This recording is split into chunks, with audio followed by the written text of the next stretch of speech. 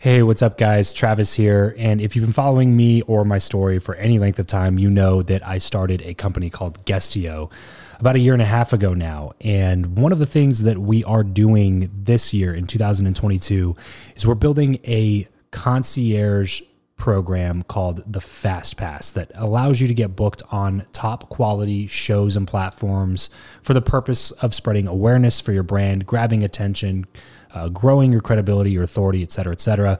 And so if you are listening to this right now and you are a 7-figure plus entrepreneur and you have a budget to bring in traffic, attention, credibility, authority to your brand, then this might be a really great program for you. Just head over to travischappell.com/10K. Why 10K? Because we guarantee in this program that you're going to be able to speak in front of 10,000 people within 90 days. Okay, 10,000 people within 90 days. Imagine getting on a stage in front of 10,000 people to share your message, your story. Well, that's exactly what we are doing inside of this program through virtual stages like podcasts or virtual events or YouTube channels or blogs.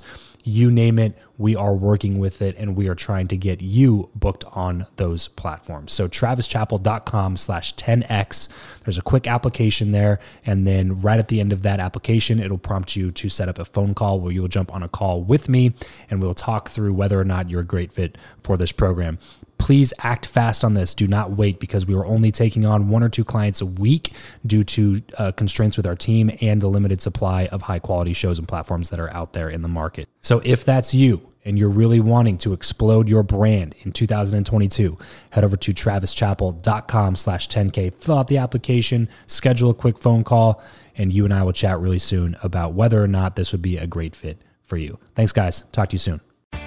Hey, this is Melissa Lamson, founder of Lamson Consulting. And if you want to learn how to build better relationships, you should be listening to the Build Your Network podcast with my good friend, Travis Chappell. Welcome to the show. I'm Travis Chappell, and I chat with some of the world's top business influencers, thought leaders, and entrepreneurs in order to crack the code of networking. I believe that who you know is more important than what you know, and that your relationships ultimately determine the person that you become. So if you want to learn the new way of connecting, if you want to fill your network with quality people and skyrocket your results, then you're in the right place, because this is the Build Your Network podcast. Hey, what's going on, everybody? Welcome back to another episode of Build Your Network. Today, I'm sitting down with Melissa Lamson. She's the CEO of Lamson Consulting and works with successful leaders to refine their professional skills and create inclusive workplaces. She knows that when leaders present the best version of themselves, individuals, teams, and the organization wins. Melissa has a master's in intercultural relations, and she founded companies in Europe and the US and has clients and projects in over 40 countries and has authored 6 books. Guys, I can't wait for you to listen in on this conversation that I have with Melissa. But first, really quickly, if you're a 6 or 7-figure entrepreneur and you know that you need a podcast, but you just don't know how to get it out into the world and you don't have the time or the team or the resources to figure out all the techie stuff, don't worry about it. Let me and my team do that for you so that you can focus on what you're good at, which is servicing your clients. And we can focus on what we're good at, which is building world-class chart-topping podcasts. Head over to travischappell.com/make-my-podcast to see if we would be a good fit to build your show for you. Melissa, thank you so much for joining me on the show today. You're welcome. Pleasure to be here, Travis. Okay, so let's go ahead and build some context. That's like what we like to do at the beginning of all of these interviews, and talk about what it was like to be, let's say 11, 12-year-old Melissa. What were you up to back then? Any, contextual background pieces, family life. Did you enjoy school? Were you up to, sports? Like, talk to me about 11, 12-year-old Melissa. That's a good question. I played soccer. I think I was still into roller skating at that time. Nice. Yeah. I enjoyed school. It's funny. I just told this story recently that I went to kind of an alternative school until 3rd grade. And then I went to a traditional public school, elementary school. And the first day, the teacher was sitting there. We're all sitting in rows in desks, as you do in a traditional school. And I had never done that before. And the teacher was telling us all the rules, what we could and couldn't do. And then she says, so if you're bad, one of the punishments is you're going to have to stay after school. And I thought, oh my gosh, what happens? Like, they must lock you in the building and you can't get out. Like, how do you get out of the building? Because staying after school sounds terrible, right? Yeah. So I go up to her and I said, how do you get out of the building if you get in trouble and you have to stay after school? She's like, what? And I said, how do you get out of the building if you're locked in the building? She's like, no, I'm here with you. And I thought, that sounds great, because my parents literally had to drag me out of the other school. I never wanted to leave. It was fabulous. And I got lots of one-on-one attention with my teachers, which was also really appreciated. And it was my first experience being in school where they actually are conditioning you to not want to be in school, right? Like you're going to have to Interesting. stay Right. after school as a punishment, right? And I Right. thought, oh my gosh, it was just I can remember it like yesterday. It was a big flip around. Yeah, no kidding. No kidding. So did you always enjoy school then? Like the just going to school or the activities, the academic side of it? Yes and no. I enjoyed the social side of it. I enjoyed some of the learning, but I didn't necessarily want to go to college. So when I was in high school, I thought I wasn't going to go, and I kind of rebelled a little bit. My family was an academic family. My father's a professor. My mother worked at the university, and I knew that in some ways it would be one way to rebel. They Yeah, were hippie right. parents, so there were not a lot of chances to rebel. So I thought, at least if I didn't go to college. And so I told my dad that at one point, and he said, no, you're definitely going. And then once I got into college, I loved it. I love learning. I loved Okay. being in college, and went on to do my master's. And thank goodness he put his foot foot down on that. What did you end up going to school for? So I was an art major when I did my BA, and then quickly realized in my first career that that wasn't going to be the most practical way to make Wasn't going money. to pay the bills. Yeah. And so, even though I was working in art administration and art galleries and so forth, but still, I ended up doing a master's in intercultural relations, which also doesn't sound to be the most practical, but there was a focus on business economics, the study of culture, how to do business internationally, and that those were all skills that obviously I apply even today. Well, maybe not obviously to your listeners yet, but Sure. those are all skills that I apply to my business today. So talk to me about your college experience. You said you had a lot of fun in that time period. So what do you think made that fun for you or made that an enjoyable experience overall? Yes, besides all the partying, which of course a lot of college students do. Yeah. No, we actually weren't that bad. But I guess the most rewarding is that I lived in a house with 9 other women who we are all still friends today. In fact, we get Mm. on Zoom calls today and we see each other once a year. And we actually had a theme for our house around learning and learning about the world. And so we would spend time kind of studying and thinking and talking about concepts around the world. And that really, it's interesting to be doing that today, because we do that obviously this particular time with COVID-19, and having discussions about what does this mean and what does this mean for the future and how is this going to evolve. And that was something that was really interesting for me during university, to do that with that group of women. And we're all totally different from each other in terms of career paths and lifestyle, and we all live in different states, but we all come together on this point of really sharing that experience of being interested in the world, interested in learning, and really caring about how community helps each other and serves each other. Yeah. So it's been great. I'm curious as to why you think you had a inclination toward learning in not just in the university setting where you were, but you all came together and decided that you were going to do, it seems like, more self-education. Do you Yes. think that that's something that was kind of just in your DNA, or did you have to really work on wanting that?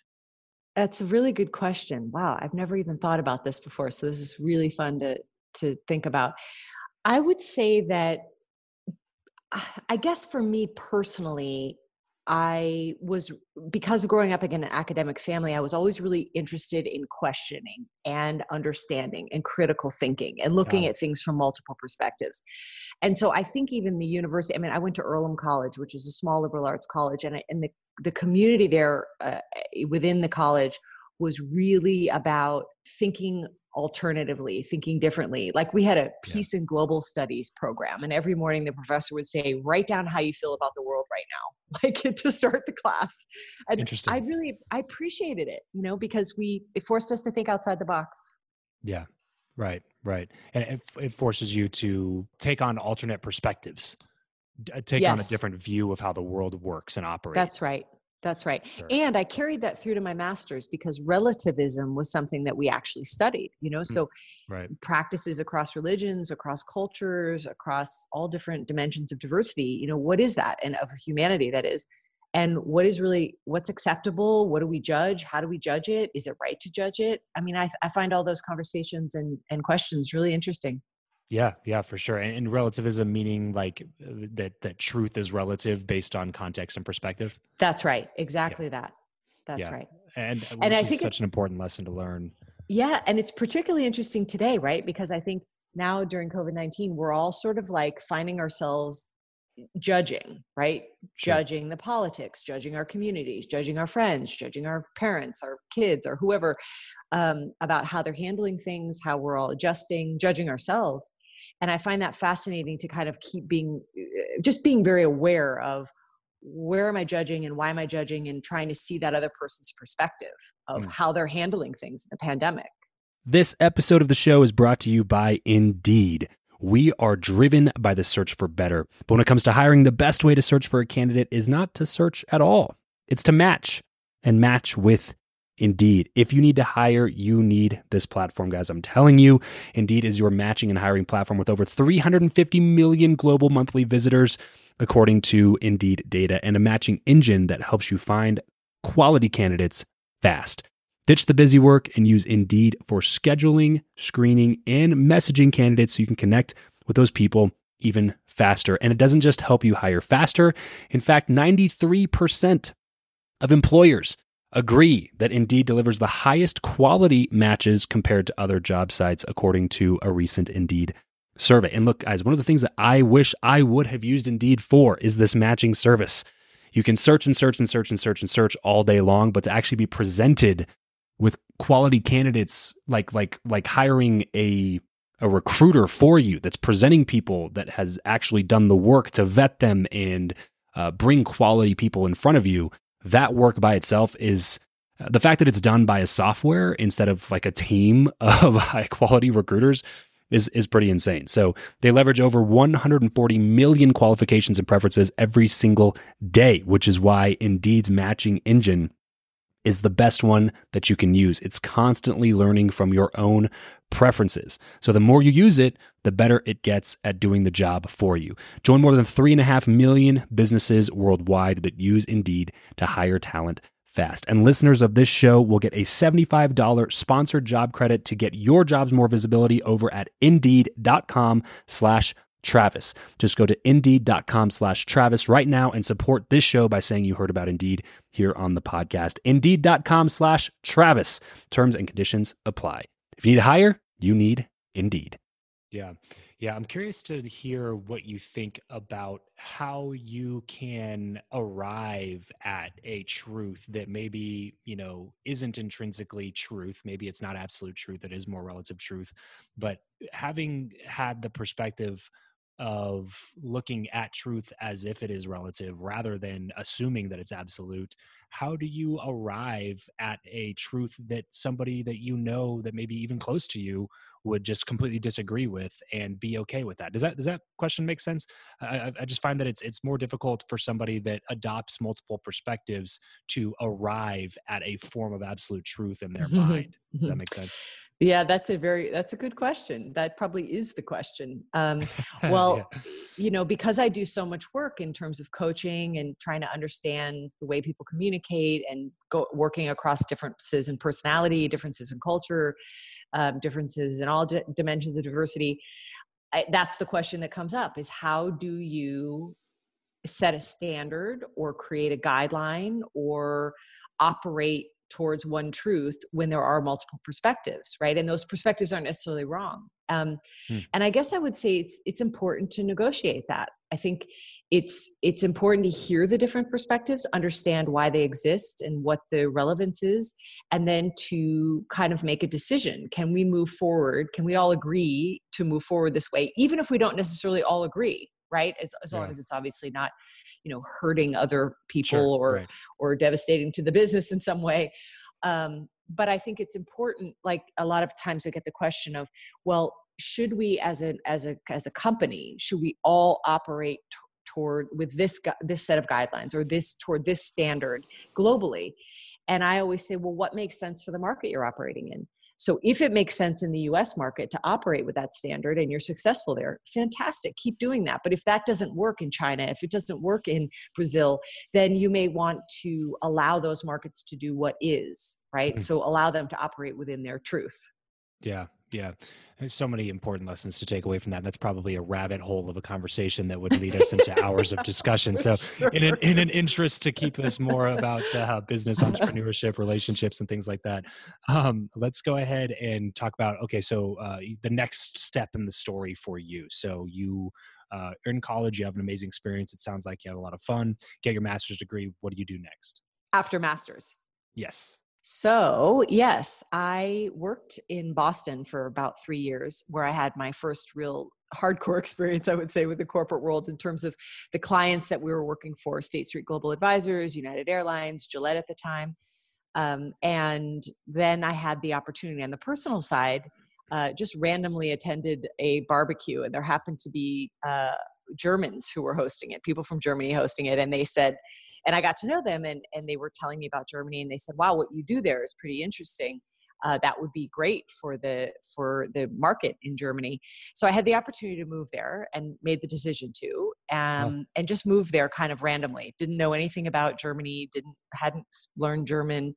I'd spent some time in Europe, but never Germany. And so I moved there and had the opportunity to start my business. I was doing consulting and training and coaching. And then, after about 5 years, I started a second business there in diversity and inclusion. And that we were really the first in both fields, especially in diversity and inclusion, because that really wasn't a topic then. And had the chance to run 2 companies and be living and working and learning German and, and built my life there for 10 years. I was going to say, I feel like we glanced over that, and it's such a huge, completely life-altering decision that 99% of people would never make. So, like, you get a get the quote unquote good, safe job right out of college at a big firm, and you're making money, and then you're at a party, and some German people are like, yeah, Germany's cool. So you're like, all right, I guess I'll quit my job, move to Germany and start a business. Like, why? Like, what was the thought process for you? You know, it obviously had to be something that was unsettling to you about the work that you were doing in order to convince you that moving to a completely different freaking country, learning a new language and mastering a new culture was worth it, rather than like staying in your comfort zone, making good money and, working for the company you're working for. You're very insightful, Travis. Yes. Well, I mean, to clarify, I wasn't working for a big corporation. I was working for someone who's a me right now, Okay. who was just top in her field. And she basically brought me in as an associate in her company. And so I've almost always been external, but I sort of basically started my career, if you will, as a consultant and trainer, which is interesting because a lot of people do work internally for a firm 10, 20 years, and then they go out on their own. And I took a kind of an alternative path there. So I did have that experience, but you're right. To that point, I was interested in how the world. So at the time, we were doing more anti-sexual harassment. We were doing more local topics around diversity in the U.S. So race and gender and sexual orientation and things like that were the types of trainings we were doing. And while that was very important and interesting, it wasn't global. And so I was very, very curious about this. What is happening in the world? How are cultures seeing this? And so I, anyway, had this kind of angle towards international and global. I sort of have all my life. My father was a Spanish professor, so we got the opportunity to travel quite a bit to other Spanish-speaking countries and experience other cultures. And so that was sort of in my DNA. So moving to Europe wasn't daunting exactly, but I did fall in love with a German man here in the US. And so he said, hey, why don't you come over and let's see how it goes, right? I said, hey, that would be cool. Let me check it out and see. And while the relationship only lasted about a year or so, I was already convinced that being in Europe was a place to be. The nice thing about being based in Europe is it's really easy to access the world from Europe. So the US is still a little bit isolated that way. Secluded, for sure. Yeah, exactly. I had the opportunity to work on projects in over 40 countries. So with that kind of experience, I mean, there was no way I was coming back, but love will take you take you different directions. Yeah. So there we go. Okay, so we pieced together a little bit of that now, but I mean, still, like it's still something that I just find fascinating that exists within certain people to just stretch beyond the limits of what most people would view as being the safe or comfortable route, and that obviously is Sure. not the route that you ended up taking. When you moved Right. over there, you said that you didn't start working for somebody else; you started your own company. Was that strategic, or Yes. was it just like, I don't know how I'm going to find a job in in a country where I don't speak the primary language, or was it very much like, no, this is what I want to do? Well, I wish I could say it was a little more strategic, but it was a little bit like, well, why don't I just try this? Yeah, Because it would be hard to find a job in Germany and not knowing the language. But I had such a strong passion for what I had been doing for 3 years in the US after my master's that I was like, I hope I can do it here because I don't really want to give that up. And so I gotcha. contacted Gillette over there. I contacted Siemens over there. I just used my network, I guess, to the point of your podcast, right? Yeah, yeah. I really leveraged my network in the US and the big global corporate space to get work in Germany. So I just pounded the pavement, knocked on doors, developed relationships, and that's really how it all started. Got it. Got it. So let's talk about that for a second. When you say you pounded the pavement and knocked on doors and built relationships, what exactly tactically and practically does that mean? Yeah. Well, literally we were pounding the pavement then because we didn't use the internet or email Yeah, sure. quite as much.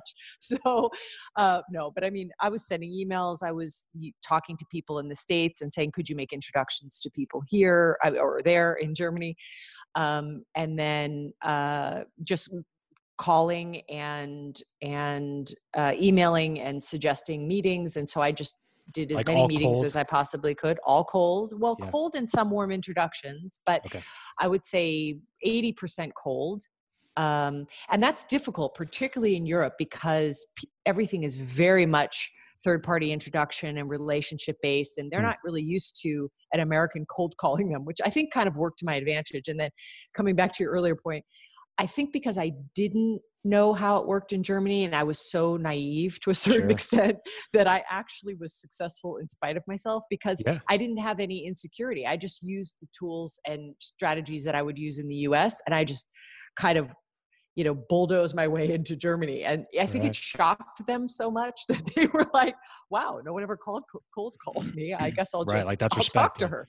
yeah. And there's something to be said for that too. And I think that Yeah. exists in a variety of ways. And that's why sometimes it can be really, really important to bring outside eyes into like the projects and things that you're working on, That's right. in whatever industry that you're in, because sometimes you might find that somebody has an expertise in something that you've never even thought about doing just because your particular industry doesn't do things that way.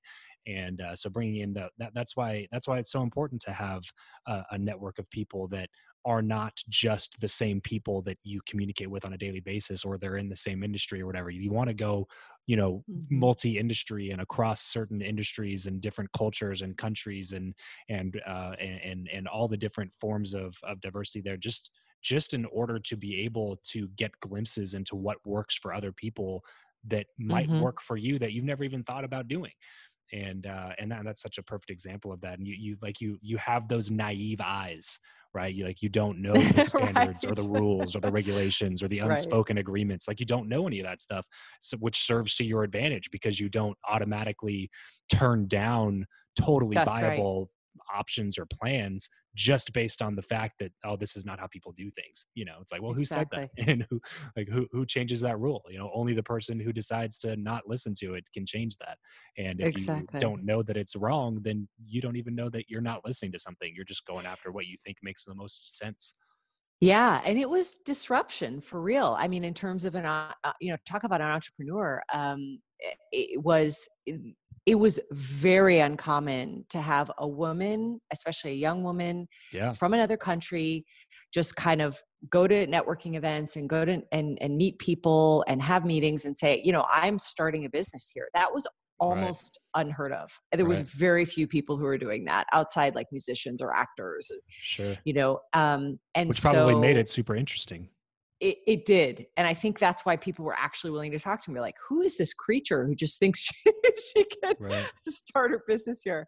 And I got really, really lucky. I met a lot of interesting people and had great clients. And Yeah. it was fun. It Yeah, was fun. and I always understand there's a certain amount of luck that's involved in those types of things, but also, the saying, "The harder I work, the luckier I get," reigns true. And even in that scenario, where Absolutely. you're just like, "Well, I got lucky," and it's like, "Well, I mean, you kind of moved to a different country, started a new business, and cold called and knocked on doors until people gave you business." Like that sounds like hard work turning into success, not necessarily like, because I think sometimes we as entrepreneurs will say that I got lucky, almost as like a form of humility sometimes, and you just don't want to feel like you're like talking about the awesome things that you did. So you're just like, yeah, mix in a little bit of luck there. And like I said, I understand luck has something to do with it, but also like I don't want to give. Sometimes I want to make sure that we're not giving the impression that it's Yes. just a matter of That's a luck. great You point. know what I mean? No, that's a great point. Well, I would have to say there are a couple of things too. I really like people, and I build relationships with people well, and I'm pretty good at doing that internationally. So Mm, that was a skill that I was really happy. And I don't feel uncomfortable with people speaking languages that I don't understand. I don't feel uncomfortable with ambiguity, and yeah, that's big. That's a big skill. sure. And then, but having said that, certainly there were times when I was like, okay, am I going to buy bread or am I going to buy cheese this week? I Right, mean, right, it wasn't all roses all the time. I mean, right. certainly there was financial struggle in the beginning for sure. Just trying to get established.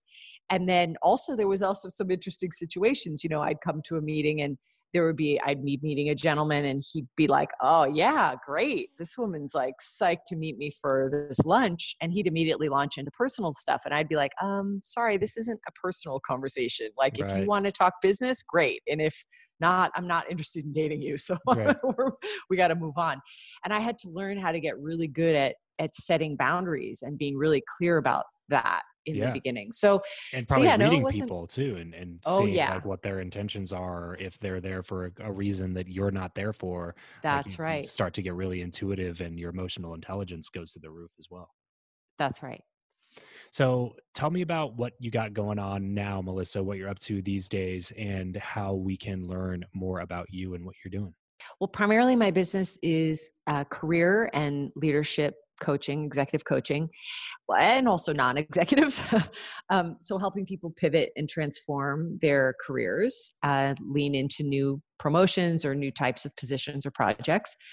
And then I also provide a series of trainings for new managers and aspiring managers. In fact, my program's used at Facebook and LinkedIn, Google, and several other firms in Silicon Valley primarily, but also all across the world, the U.S. and the world. And just launching that as a virtual format now. So it'll be an online course for managers, which I'm excited about. So you can check that out. My website is lamsonconsulting.com. So LAMSON consulting.com. So my last name. And certainly always happy to connect on LinkedIn and or Twitter. Awesome. Awesome. So for everything that you want to learn about Melissa, head over to lamsonconsulting.com, LAMSON consulting.com. Melissa, before we go, I have to ask you this one question because it's the question that I ask every guest that has ever come on the show, and it always provides a good conversation. So who you know or what you know, Melissa, which of those two is more important? And yes, you have to pick one. Who you know, for sure. Okay. And why is that? No question. Because your network is worth everything. And if people like you and they know you and they trust you, they will recommend you. And your content is, of course, important, but people have to know about it. And if they don't, then you can't get it out there. So it's critical that you build those relationships and let people know who you are, what you do, what you're passionate about. And then Absolutely. before we sign off here, give me your best relationship building tip. We didn't get into as much into the practicality of building relationships, and it's definitely a strength of yours. So I feel like we Yes. didn't at least touch on one or two of those things. So give me, top one or two things that come to your mind when it comes to building good relationships. Yes. And I teach networking, and a lot of people who don't really feel comfortable with networking, it's because they always say, I don't know what to say. And I go, well, ask. I mean, lean in and ask questions. People love to talk about themselves. They love to share their story, and ask interesting questions, not just like, what do you do? But, what's the last great book you just read? Or if you could take anything to the moon, what would it be? Right? Or if you got to travel to the moon, who would you travel with? Or just questions that are thought-provoking and outside the box and really show that you're interested. And so I would say with that, not only ask, is really listen. Don't be thinking about the next thing that you want to say, but really think to yourself, I want to hear what this person is saying. And I want to dial into that, because people can tell whether you're really listening or not. So ask and listen.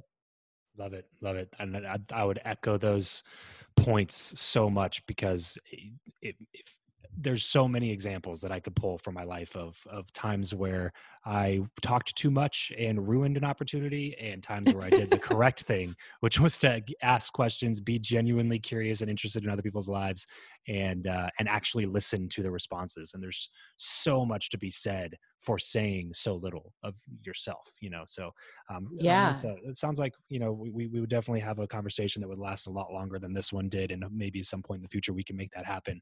But I really appreciate you coming on the show today. And I know the audience got a lot from this, and I had a blast chatting with you. So thank you so much. My pleasure, Travis. Well, that's it for today's show. Thanks so much for tuning in. If you want more advanced networking strategies as well as an instant network upgrade, then consider partnering with my BYN Inner Circle Mastermind. There are already dozens of high-quality entrepreneurs in the group, dozens of video lessons on networking, monthly calls, there's accountability crews, and more, all for the low investment of just $99 a month. So head over to byninnercircle.com to jump in. That's byninnercircle.com. Thanks so much for joining us on today's show. See you next time, and remember to leave every relationship better than you found it.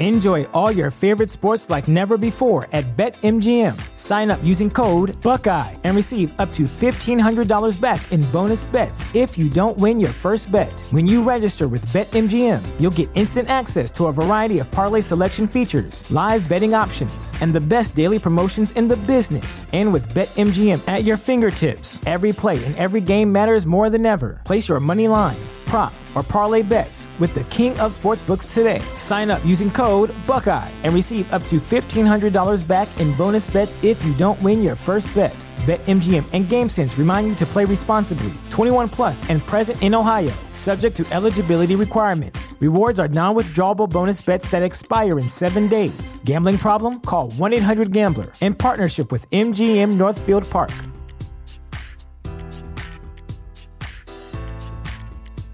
Say goodbye to your credit card rewards. Greedy corporate mega stores, led by Walmart and Target, are pushing for a law in Congress to take away your hard-earned cash back and travel points to line their pockets. The Durbin-Marshall credit card bill would enact harmful credit card routing mandates that would end credit card rewards as we know it. If you love your credit card rewards, tell your lawmakers, hands off my rewards. Tell them to oppose the Durbin-Marshall credit card bill.